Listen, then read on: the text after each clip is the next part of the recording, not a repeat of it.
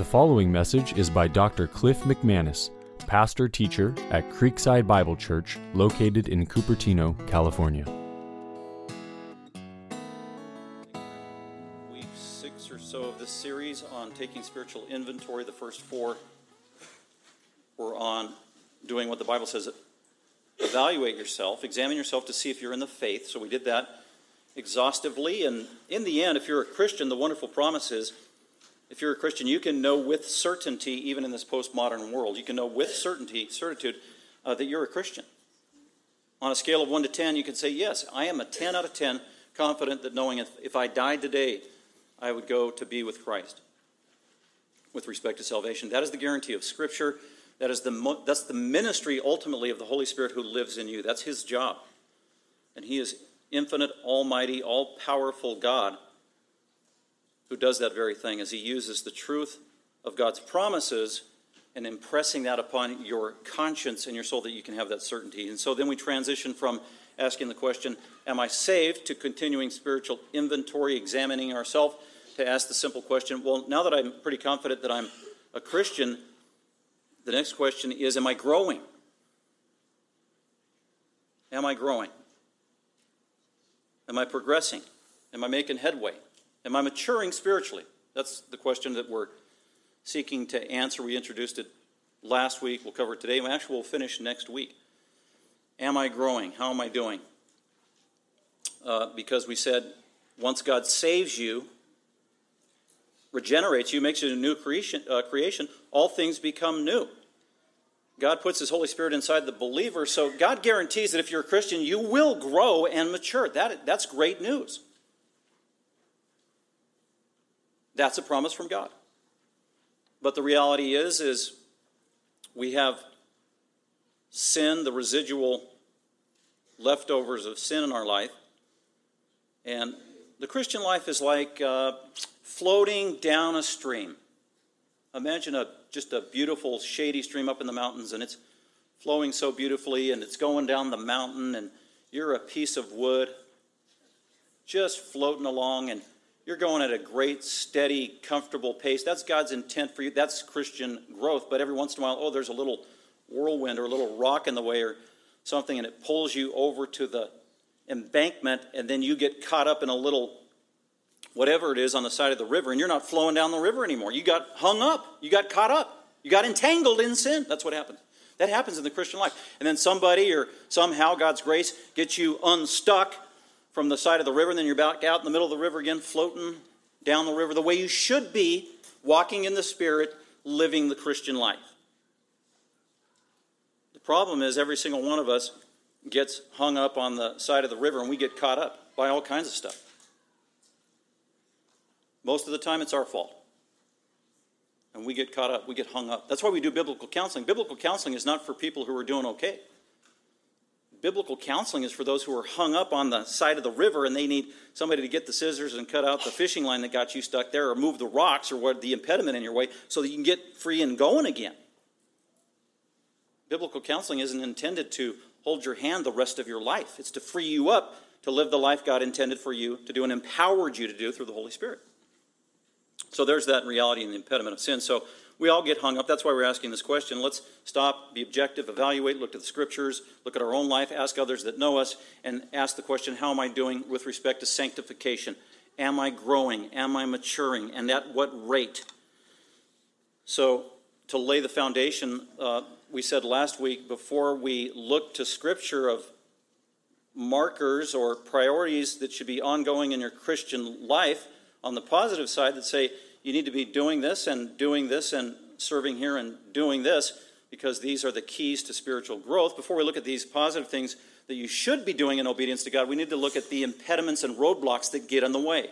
We've got to know the impediments, the inhibitors that upset, distort, or throw us off track, that keep us from growing and maturing, that keep us from going down the right path of Christian growth. So we introduced that last week. You need to know your enemies. Do you have any enemies? Don't answer that out loud. As a Christian, do you have any enemies? Hopefully your answer immediately is yes. Newsflash, you have a lot of enemies. If you're a Christian, you have a lot of enemies. Severe enemies. Evil, wicked enemies. If you're not aware of that, you need to be aware of that. But So the goal here today is part 2. What are the impediments, the roadblocks in our way that undermine, inhibit, circumvent, truncate, get in the way of ongoing Christian maturity in a healthy manner? And there, just a correction from last week, I said there were 5 I wanted to share with you. There's actually 6. All you have to do is flip over the piece of paper, McManis, and see there's 6, not 5. But I had 5 originally, and at the 11th hour I added a 6th one. So we've got 6 roadblocks to growth. We covered the first one last week. We spent a lot of time on it because I said if I had to pick one out of the 6 that was the biggest roadblock or impediment to your spiritual growth as a Christian, it's number 1. And those of you who weren't here last week, number 1 roadblock in your life as a Christian to keep you from growing is indwelling sin. Indwelling sin. Sin you have living in you as a Christian. That you inherited not just at birth, but you inherited it actually at the point of conception. Psalm 51:5 is explicit about that. You became a sinner at the point of conception, when you were conceived by God. So you're not a sinner because you commit acts of sin. You're a sinner because you have a sin nature. And you commit acts of sin because you have a sin nature. You commit acts of sin because you're a sinner. You're not a sinner because you commit acts of sin. Those are 2 radically different understandings and approaches. So we talked about that last week. Those of you who were here last week, can you raise your hand if you actually happened this week at one time to read? You read Romans 7, 14 through 25. Is there anybody here that actually read? Oh, good. A few. I expected nobody would raise their hand. That was a homework assignment. This passage is so important. It's an autobiography that Paul wrote of himself at the height of his apostolic ministry. Think of that. Some would argue the greatest apostle, if not the greatest Christian in the history of the church. Most influential, wrote 13 books in the New Testament. And here's Paul. He's a mature Christian now. He's led by the Spirit of God. He's writing the book of Romans. He evaluates himself, and as probably one of the most mature Christians living in his day, he writes this autobiography about himself. He's very honest, and he just lays it out for all of us to see, Romans 7, 14 through 25. And this is what he says about himself in terms of his practical status before God regarding his battle of sin within. Paul is involved in a civil war of the mind and of the soul as a Christian. Sin has not been eradicated for him just because he got saved. Just because he got saved, he's not on easy street of the Christian life. The Christian life is not easy. You know what's an easy life is not being saved. It's when you become a Christian, that's when things get difficult. That's when you enter the war. And here's Paul being very honest. So Paul's writing an autobiography of himself, and by extension, this is an autobiography of every Christian who has ever lived since Paul wrote this. This is am I in the Bible? Yes, you are, right here. Romans 7, 15 through 25, and it's ugly. It's real. There's hope in it. Very specific. It's the greatest, I said this last week, it is the greatest, most reliable, specific, laser, sharp-focused analysis and diagnosis of the inner workings of the human soul of anthropology ever written in human literature. Written by Paul, but actually inspired and ultimately written by the Spirit of God, allowing us to see what really goes on inside human beings. What's really our problem? It's right here. I'm going to just read 15 through 25 as I have printed out, and then I'm going to go right next to point number 2 because many of you were not here last week. But put yourself here instead of Paul. Be thinking of you. Is this true of you? Because if what I read here resonates with you, resonates with your soul, that's a good thing. Because that may be a good indicator that, yeah, I'm a believer and I am sensitive to sin. And I don't have a seared conscience, and I'm sensitive to sin in my own life, and I hate it. The spiritual Christian's attitude towards sin and disobedience is, I hate it. I'm disgusted with it. I'm disgusted with myself when I do it. Let's follow along. Verse 15, the Apostle Paul said, "For I do not understand my own actions, for I do not do what I want, but I do the very thing that I hate." Wow. Verse 16, "Now if I do what I do not want," in other words, if I sin, even though I don't want to, "at least I agree with the law, God's law, that it is good. So now it is no longer I who do it, but sin that dwells within me." Very important phrase. Sin lives in me. Does a Christian have a sin nature? Well, I can say this. Sin lives in you. Verse 18, for I know that nothing good dwells in me. That is, in my flesh, in my unredeemed humanity. He doesn't mean body. It's your unredeemed humanity that includes your body. For I have the desire to do what is right. So I want to emphasize that point. That's why I put it in big, bold letters. He says, I have the desire to do what is right. Now, an unbeliever can't say that. Paul's already said in Romans, unbelievers hate God. They have a dark and blinded mind. It's distorted and perverted. It is obtuse. They're repressing the truth of God. They hate God. They want nothing to do with God. They hate His truth. They hate the Bible. They hate what Jesus said. They do not desire what is right, truth. And that's why I highlight it. And Paul says, at least I have the desire to do what is right. If this is true of you, you have the desire for biblical truth. You have the desire to do what is right even though you do wrong things. That is a good thing. That's a good testimony. You probably belong to Christ. For I have the desire to do what is right, but not the ability to carry it out. And he's meaning perfectly all of the time, and that's true of every single one of us. There's resident power there through the Holy Spirit, true. But none of us is perfect. And we talked about last week, some Christians say there's perfection available in this life, and the answer is no, not practically. Don't have the ability on an ongoing basis to carry it out. Verse 19, For I do not do the good that I want, but the evil I do not want is what I keep on doing. Doesn't Paul sound frustrated here? He keeps repeating himself. This sounds like me thinking about me. Why did I do that? Why do I keep doing that? I know that's wrong. Verse 21. So I find it to be a law, so there's another spiritual law, that when I want to do right, evil lies close at hand. For I, as a Christian, delight in the law of God, in the inner man. But, verse 23, I see in my members, in my unredeemed humanity that acts out through my body, I see another law, waging war. This is an ongoing, present, inner war that is in the heart, soul, mind of every Christian. I see that in my members there's another law. It's a principle. It's ongoing. It will always be in this life. Waging war against the law of my mind and making me captive to the law of sin that dwells in my members. What do you have in you? Do you have a sin nature? Well, you don't want to say that. Well, you have the law of sin dwelling in you, as do I. Verse 24, Paul can only conclude one thing at an honest appraisal of himself, and that is, oh, wretched man that I am. Isn't that famous song about amazing grace? About a wretch like me? A wretch? It's right out of the Bible. Who will deliver me from this body of death? It's not who will save me. He's already been saved. That's not his question. Who will deliver me from this civil war that is internal, raging in my soul and in my mind, day after day, hour after hour? When will I be delivered of this? It's not when will I be saved. And there's an answer. Thanks be to God, it's Jesus Christ is the one that's going to deliver me. And that's chapter 8. It's awesome. And Paul says the answer is you're going to be delivered from this in the future when you get your resurrection body. The rest of your humanity that is not redeemed right now is going to be redeemed, coupled with a perfect resurrection body forever, reunited with your already saved soul.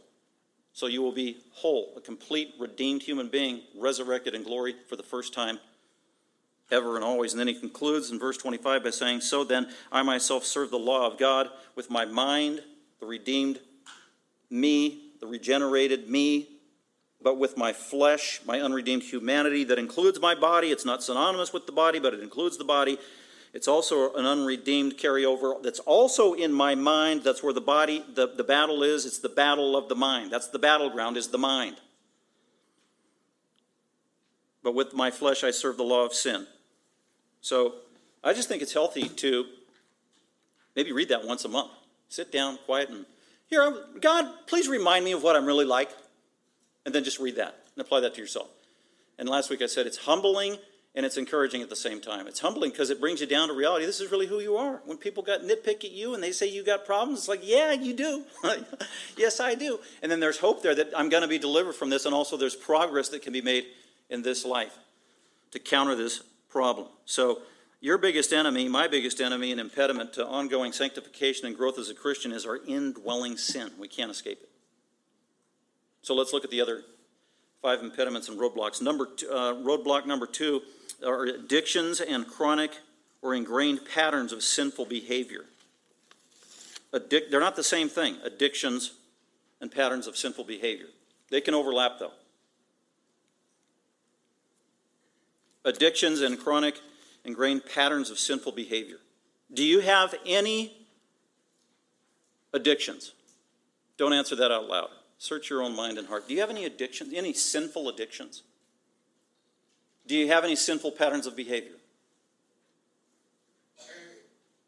Not an easy question on the spot to think through. That's something you should meditate on. Very dangerous thing is to ask somebody that knows you well the same question about yourself. Do I have any sinful patterns of behavior, especially if you're married? Your spouse can probably come up with quite a list. But it's a good question we need to ask ourselves. Do we have any addiction, any addictive behavior? Do we have any patterns of sinful behavior in our life? A sinful habit that we have created by practicing it and doing it over and over again. That's how you develop a habit. It's a chronic habit. It's a vice in your life. Do you have any vices in your life? These are ongoing patterns of behavior of sin that we keep doing over and over again. You may have one vice, sinful vice in your life that keeps recurring, or maybe you have several. I know a pastor, and his saying that he would say frequently is, well, we all have vices, and every Christian is allowed to keep one vice. He'd say it all the time. And he was serious. You're allowed to keep one vice. Well, that's bad advice. You are not allowed to keep any vices. That's completely contrary to the Bible. I just was shocked every time he said that. Somebody like that shouldn't be preaching to people. Sinful habit. Do you have an unbridled lust? Do you struggle with lust? I remember asking a friend of mine, a saved friend, early in my Christian life about lust, and he said he didn't struggle with lust. Yeah, and literally said, I've overcome and I've conquered lust. Liar! Anyway, because we're so limited in our view of lust. The word lust in the Bible isn't just about porn or sexual immorality. Lust is a general word. All it means is desire, and it can be used in a good way or a bad way. And lust can be, and we all have lust. Every single one of us has lust, and we struggle with lust. It's just, what are you lusting after? It's lusting over food, lusting over using your credit card too much when you go shopping, lusting over things with your eyes, lusting over sexuality and those kind of things. So lust is manifest in many different ways, but if there's an ongoing, unbridled, chronic pattern of acting out on lust, then you've got a problem on your hands. You've got a pattern of behavior, sinful behavior, that's going to be really a trial for you, that's going to impeding your spiritual growth and undermining you and really short-circuiting the process. Maybe even hold you prisoner so that you can't grow the way God wants you to grow. These sinful patterns of behavior. Common sinful patterns of behavior and addictions include porn in all of its forms of sexual immorality, fornication, drinking, alcohol excessively. That can become a pattern of sinful behavior and even an addiction. Drugs of all kinds, even good medications that the doctor gives you, prescription drugs, you can become addicted in a detrimental way. Gluttony, pattern of behavior. Those of you who battle food and it's a war and maybe even your weight, you know what that's all about. Laziness can be an unbridled pattern of sinful behavior. Hoarding. 1 Timothy 3 talks about that. It can become a sinful pattern of behavior. Your temper. You go from 0 to 60 with rage by the smallest, littlest things. Your fuse is about this long. And it's become a pattern of behavior. Your temper. Anger. That can also lead to patterns of behavior of being violent. Your mouth, cuss words, can become a pattern of behavior. I can attest to this one because I grew up completely pagan. I don't think I even met a Christian until I was 17 years old that I know of. So the schools I grew up in, my family, siblings, their friends, my entire closed environment was utterly pagan, completely foreign to the biblical ethic. And everybody's vocabulary was the same. Everybody had a foul mouth, including parents. And that's the way you talked. It was normal. Did it all the time. You could use one cuss word as all 8 parts of speech. It was amazing. How do they do that? Well, when you grow up in that, it's ingrained in you. It's formed by virtue of your environment. It's put on your DNA if you grow up in that environment. Every person born into this world we're not blank slates, we're sinful. We actually have a propensity to sin. And so the environment under which you are raised and the parents under which you are raised have great influence on how you're going to be programmed, keeping in mind that you already have a propensity to sin. And if you're just in an utterly pagan, sinful environment, you're going to be programmed quite deeply. Sin patterns are going to be ingrained. That'll be very difficult. It'll be in your hard drive and DNA the rest of your life. You're going to have a battle on your hands if you get saved later in life. Like me, I got saved at age 19. And already the damage had been done for the sin patterns that had been ingrained in me, my conscience, my vocabulary, my worldview, the modeling that I saw. I didn't see any godly modeling. Jesus was the greatest teacher there ever was. Not just because he spoke truth, but in terms of his methodology, he was the greatest teacher there ever was. And one of his techniques that made him so amazing was modeling. What would he say the first time? Follow me. Watch me.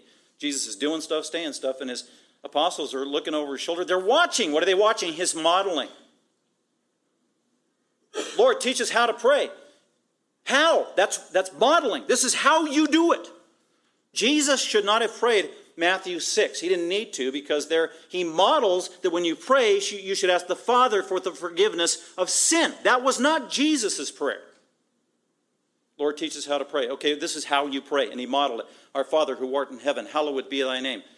Forgive us our debts. What's he doing? He's modeling.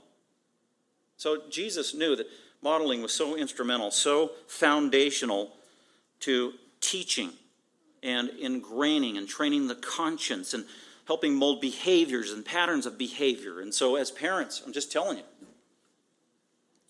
one of the things you have to guard and be aware of is your modeling. What are you modeling to your children? What are they being exposed to?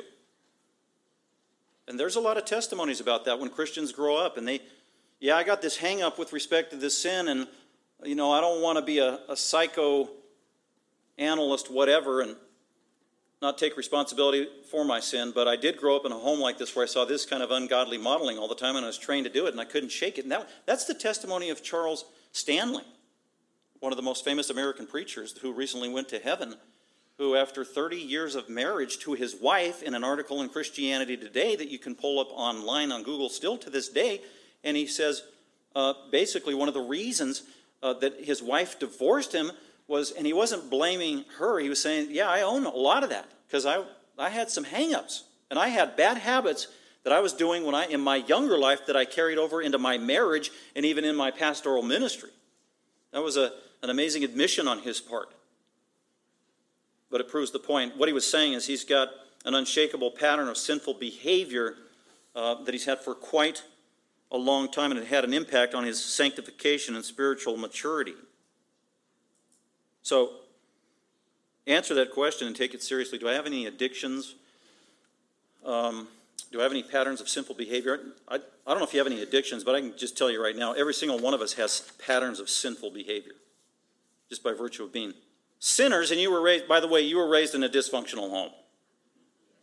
People try to wave the white flag and said, I was raised in a dysfunctional home. It's like, no, well, we all were. And I'm a dad of a dysfunctional home. Thank you very much. But, why do we develop patterns of sinful behavior, addictions? Well, it could be a couple I've already mentioned. It's the way you grew up in your environment. And I'm not just blaming it all on that, but it's definitely an influence. Modeling, I already mentioned that. Especially when you grow up with no models whatsoever and all your modeling is evil. It's like Pastor Bob, when he came home from Mexico, he was talking about the influence that these orphans on the street there in Mexico, when they are subjected and exposed to violence at a young age of 5, 6, 7, 3, 4, 5 years old. How impressionable they are. They can't shake that. They act that out, and then they become violent at age 10, 11, 12, 13. It's like we have the 6-year-old that shot a teacher 2 weeks ago, or a couple months ago here on the news. How does a 6-year-old who has a gun, and then he talks about it before he does it, and after he does it, he's talking about it and bragging. A 6-year-old. Well, that came from modeling it. Also, you need to consider your personality, your constitution. Maybe you have a chronic pattern of sinful behavior, and it's called anxiety or worry or depression. Wait, what did you just say, Pastor Cliff? Okay, I'll say it again. Maybe your chronic sinful pattern of behavior is ongoing anxiety, fear, and worry and depression. That's a sinful pattern of behavior. The Bible says, do not worry. Jesus said it 3 times in Matthew 6. Do not worry, do not worry, do not worry. And then he talks about, well, what are we not supposed to be worrying about? The basics of life. Literally the Greek, stop worrying, stop worrying. And when God says that, that is a command. When we violate it, that is sin. Concern is not a sin. Worrying illegitimately, anxiety, by not trusting God and having fear and not resting in the promises of God, knowingly that is a sin. Well, how is worry, anxiety, angst, ongoing fear a pattern of sin, Pastor Cliff? Well, the pattern is wrong thinking. That's the problem. You have allowed yourself over time, for a long period of time, in a repeated manner, one thought after the next, until you have thoroughly ingrained the wrong lanes to drive in regarding your thinking. So somebody who struggles with the ongoing chronic pattern of anxiety, new crevices, new roads, new tracks need to be trenched out for them. And they need to be retrained. And they need to learn how to do new habits of thinking. Worry is actually habitually wrong thinking. It is a pattern of behavior. That's Paul's whole point in Philippians 4 as he uses the present tenses with imperatives. So, could be your personality.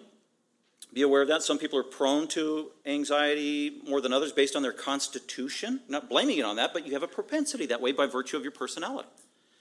Whether you're an introvert, extrovert, those lend themselves to certain kinds of sins.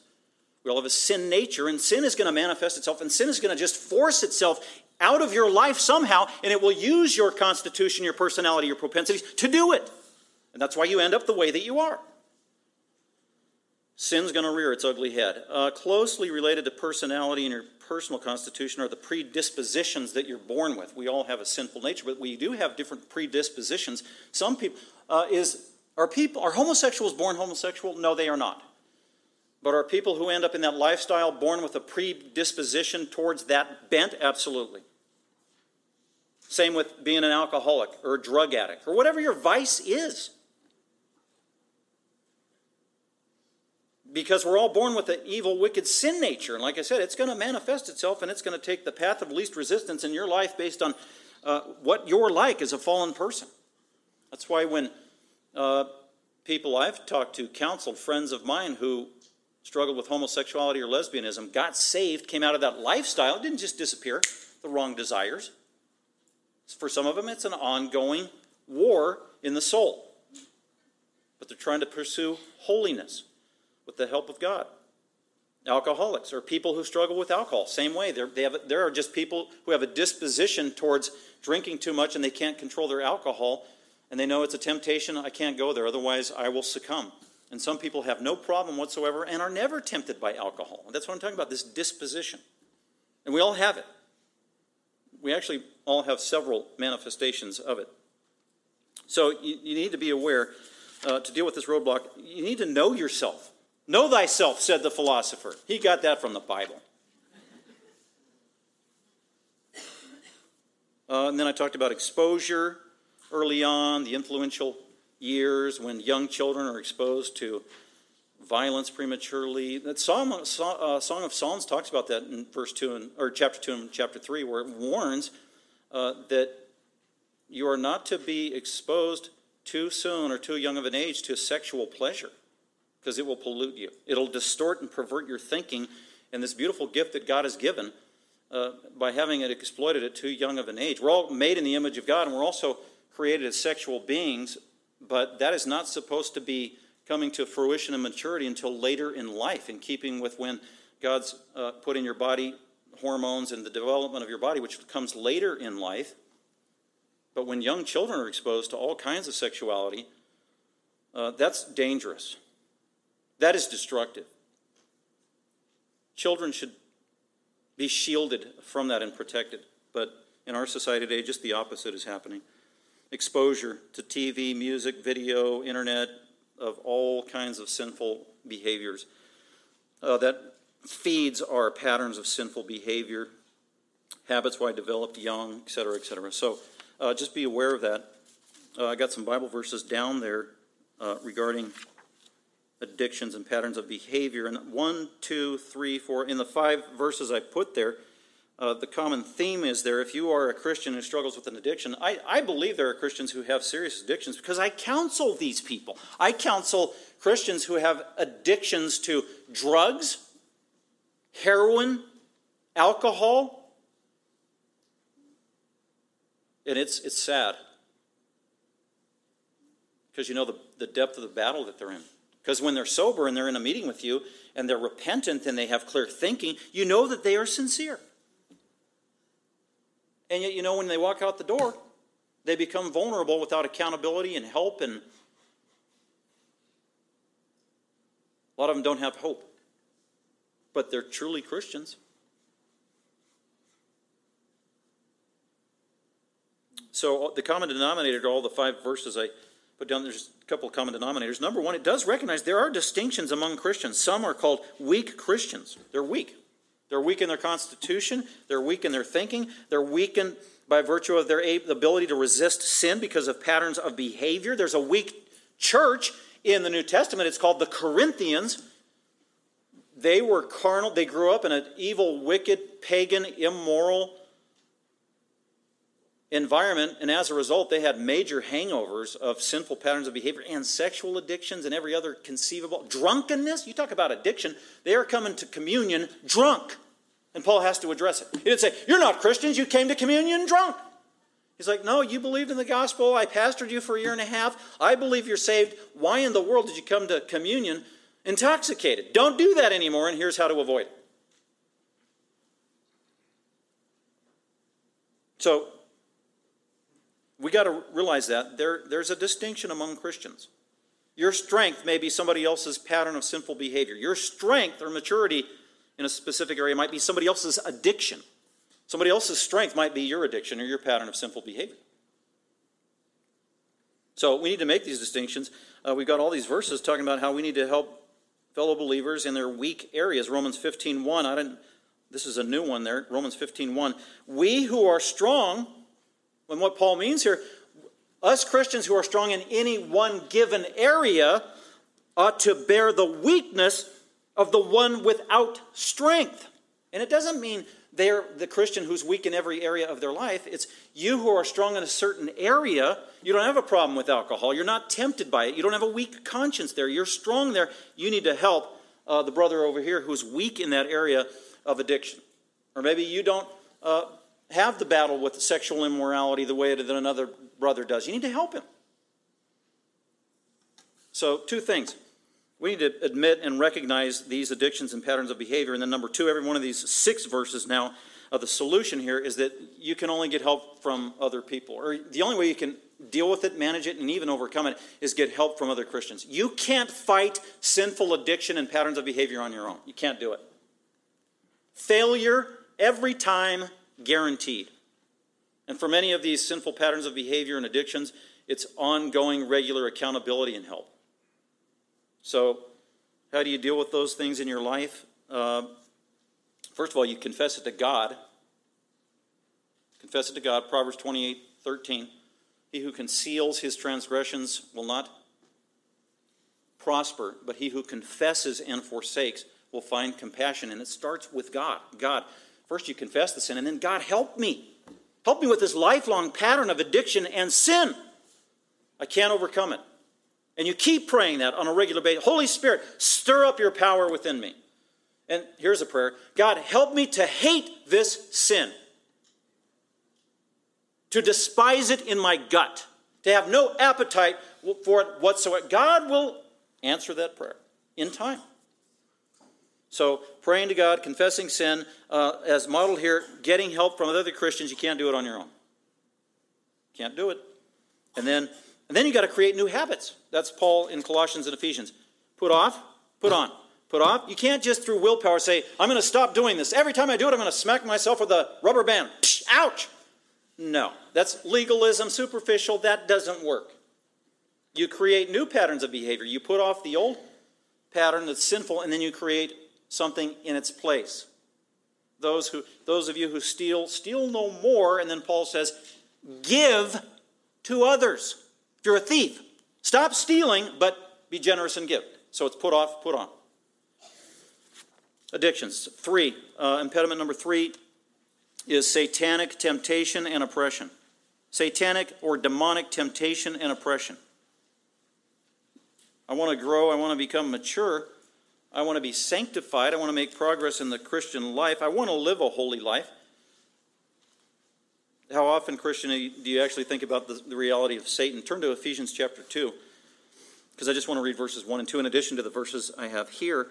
1 Peter 5:8, be on the alert. Wake up. Wake up. Christian, your adversary, your enemy. Very personal. Your enemy, the devil, prowls around like a roaring lion seeking someone to devour. There was a survey I heard this week of those who were polled. How many of you believe in God or deity? And it was over 95%. How many of you believe in the devil? It was less than 10%. So Satan is real. He's a real person. He is invisible. He is powerful. He's completely evil and wicked. He's irredeemable. He's incorrigible. He hates you. He knows you. He knows your family. He can't possess you if you're a Christian, but he can harass you and tempt you, and his demons. He controls the fallen world, the world in which we live, that we walk around in. That's going to be number 4. So Satan is real. That's why Jesus said, when you pray every day, Christian, pray this way, our Father who art in heaven, hallowed be thy name, thy kingdom come. And then at the very end, deliver us from the evil one. That's literally what it says. Deliver us from the evil one, Satan, and his demons and his tactics. So not only do you have to consciously be thinking about the reality of Satan, I mean, that's a question that I like to ask periodically. When was the last time you thought literally about Satan and what he was up to in your life? Wow, I'm having problems in my marriage. Can't blame it on Satan, but it's a good question. I wonder how he's trying to attack, destroy, and undermine my marriage. Well, he is. Or about your children that you're raising. What is he up to? Well, I guarantee he's up to something. Deliver us from the evil one. Just read Job chapter 1. There's Satan somehow got before the throne of God, and he's pleading with God. Let me have power against your servant Job. And God says, okay. Satan is still doing that. Revelation 12, it's an interesting word. Category. Satan the accuser. In the English, it's the accuser. Present tense. What does Satan do? Continually and forever, he's always accusing. That's what Satan was doing about Job to God. He was accusing Job's character before God. And Satan is the accuser. He does it all the time. He does it about you to Jesus. He actually does it to God the Father. He's accusing you. Oh, did you see that? Oh, there's another sin. Oh, there's that chronic sinful behavior. He's the accuser. Zechariah 3, same thing. Satan is accusing sinful believers. Well, he's got a case. He's got data. There's merit there. He's the accuser. You know what to accuse somebody is? It's to put them in a box. To put them in a box. Put a label on them. To be boxed in. To pigeonhole somebody. Which disregards all these other realities that are wonderful and beautiful in their life. That's why I don't like to be boxed in or accused and categorized. Are you a dispensationalist? I hate that question. Are you a Calvinist? That's a box. I don't want that box. I feel claustrophobic when you do that. Because there's so much more that you need to be aware of instead of a label or a box. That's what Satan does. Put you in a little box, you're a sinner, you're guilty, you sin all the time, and say, yeah, that's true. But then there's the great high priest, Jesus, who's more powerful than Satan, who died for you. What is he? And the Holy Spirit, who's your advocate. He's your lawyer. So there's Satan, who's like a prosecutor, and then the Holy Spirit is literally your lawyer, representing you. He is all powerful. He is all knowing. He has all the facts. He doesn't distort the truth. He always wins his case 100% of the time. And Jesus has the same job as the high priest, representing you before the Father. Yes, he is a sinner. It's pathetic. Yes, he does it all the time. Yes, he does this at home. That is true, your honor. But I died for those sins, and I have risen from the dead, and he is clean and white as snow. Amen. Satan. Ephesians 2, listen to this. This is the world in which we live. And you were dead, past tense, when you were an unbeliever, in trespasses and sins, Ephesians 2:1.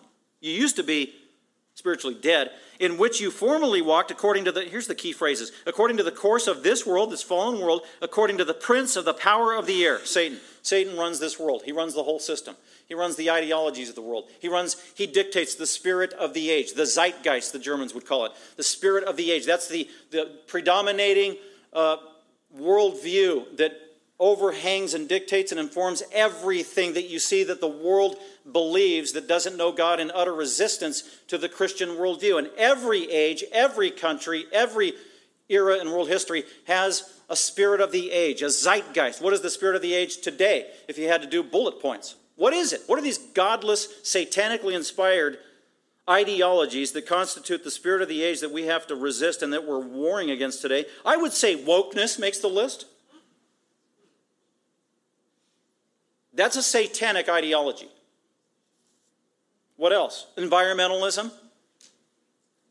Not caring for the environment. That's in the Bible. Environmentalism, the religion, and everything that goes with it that's a lie, like the world's going to be destroyed through global warming.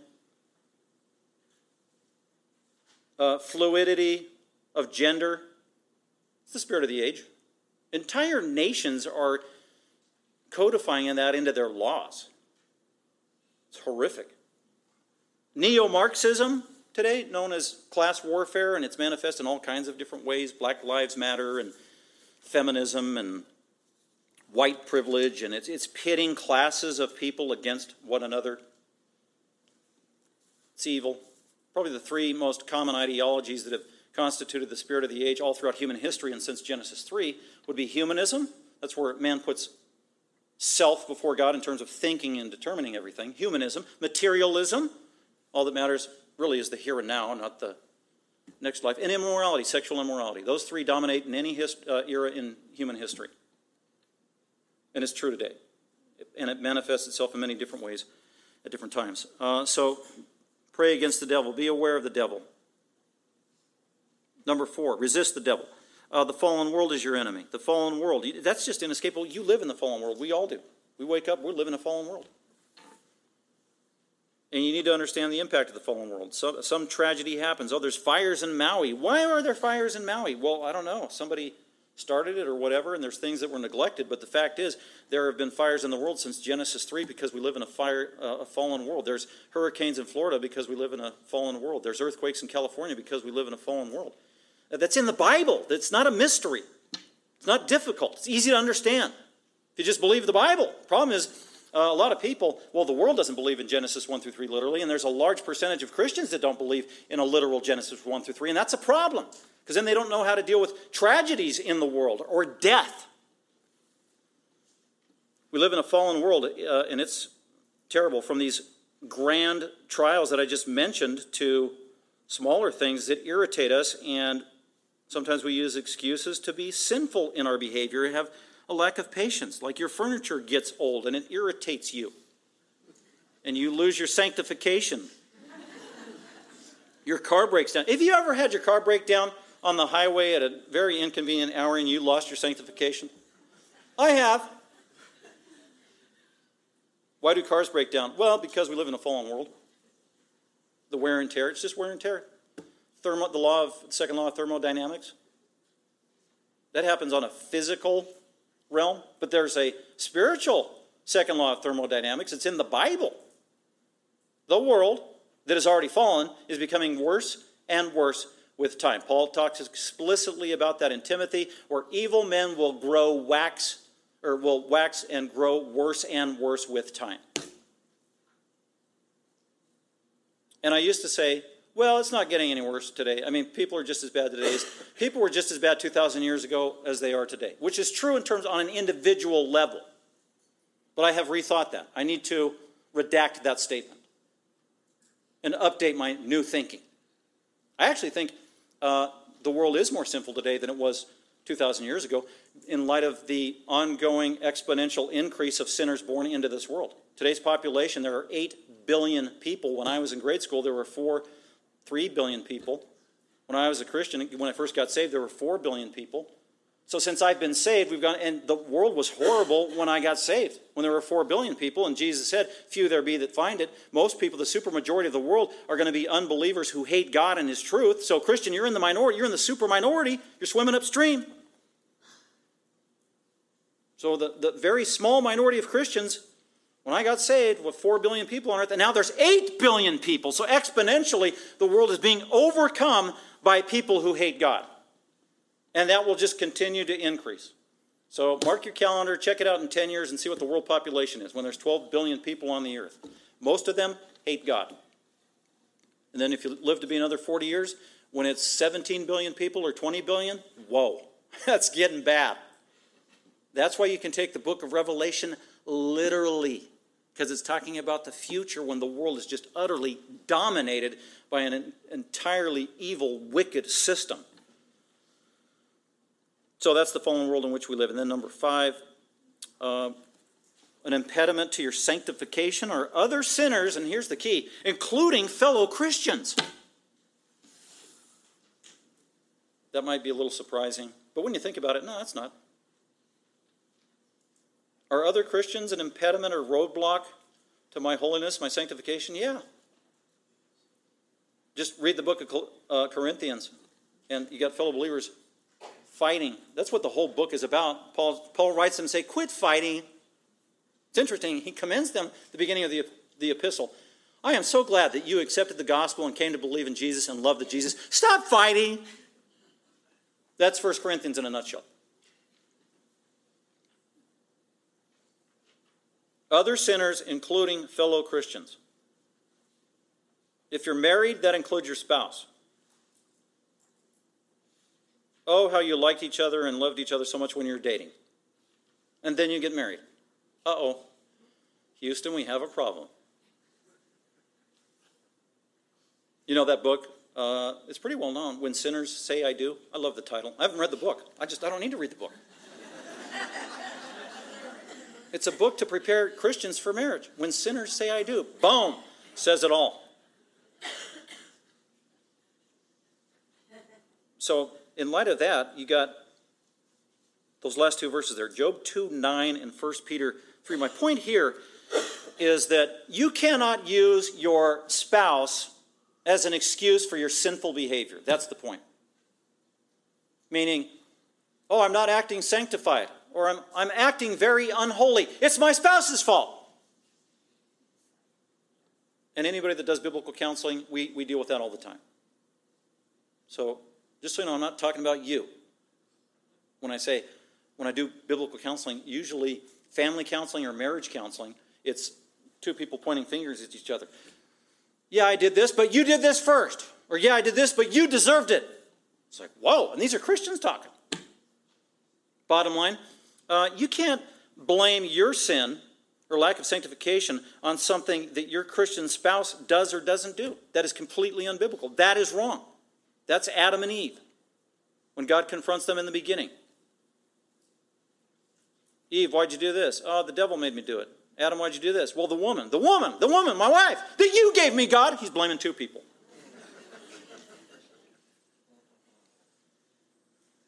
So, no. I mean, those of you who are parents and now have children, those of you who are parents and have a multiplicity of children, all the more. I didn't used to have impatience. I didn't lack patience until I got married and had kids. It's amazing how that sin just kind of You have one kid and you lose your patience. You have 2 kids and then you lose even more patience. And then you have 4 kids. It's like, what am I thinking? Why did I have 4 kids?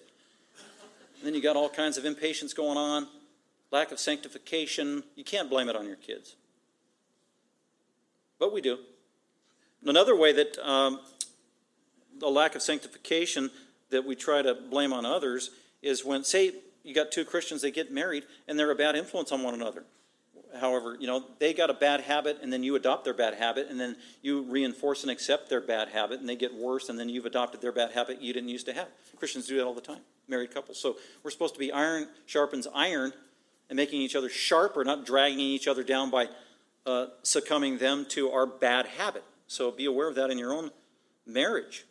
I used to be an early bird, but now I never go to Sunday school because our family sleeps in. Why? Because my spouse likes to sleep in and can't get out of bed, so we all do that. So I don't go to Sunday school. Really? Wow. One example.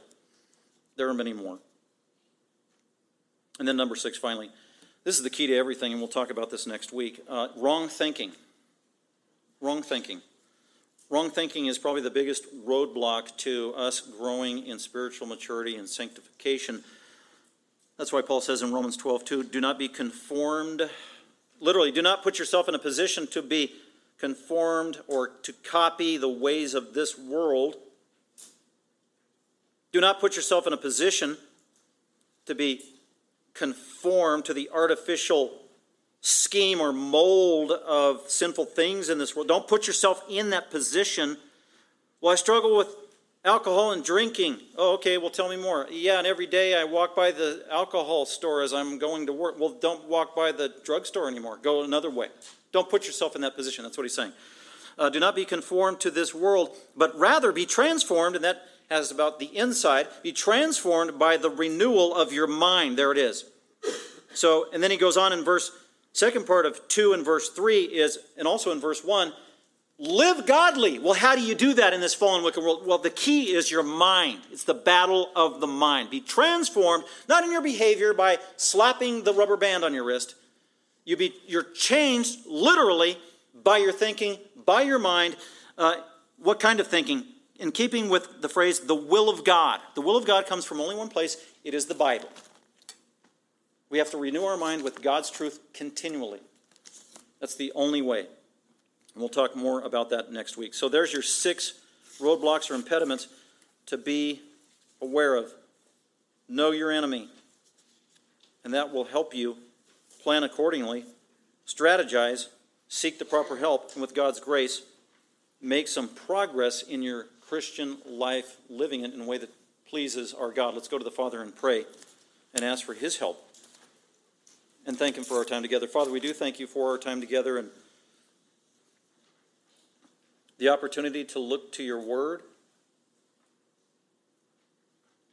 Astounding that You have preserved the truth of Your Word in Scripture in the New Testament for 2,000 years, and the Old Testament, some of it over 3,000 years.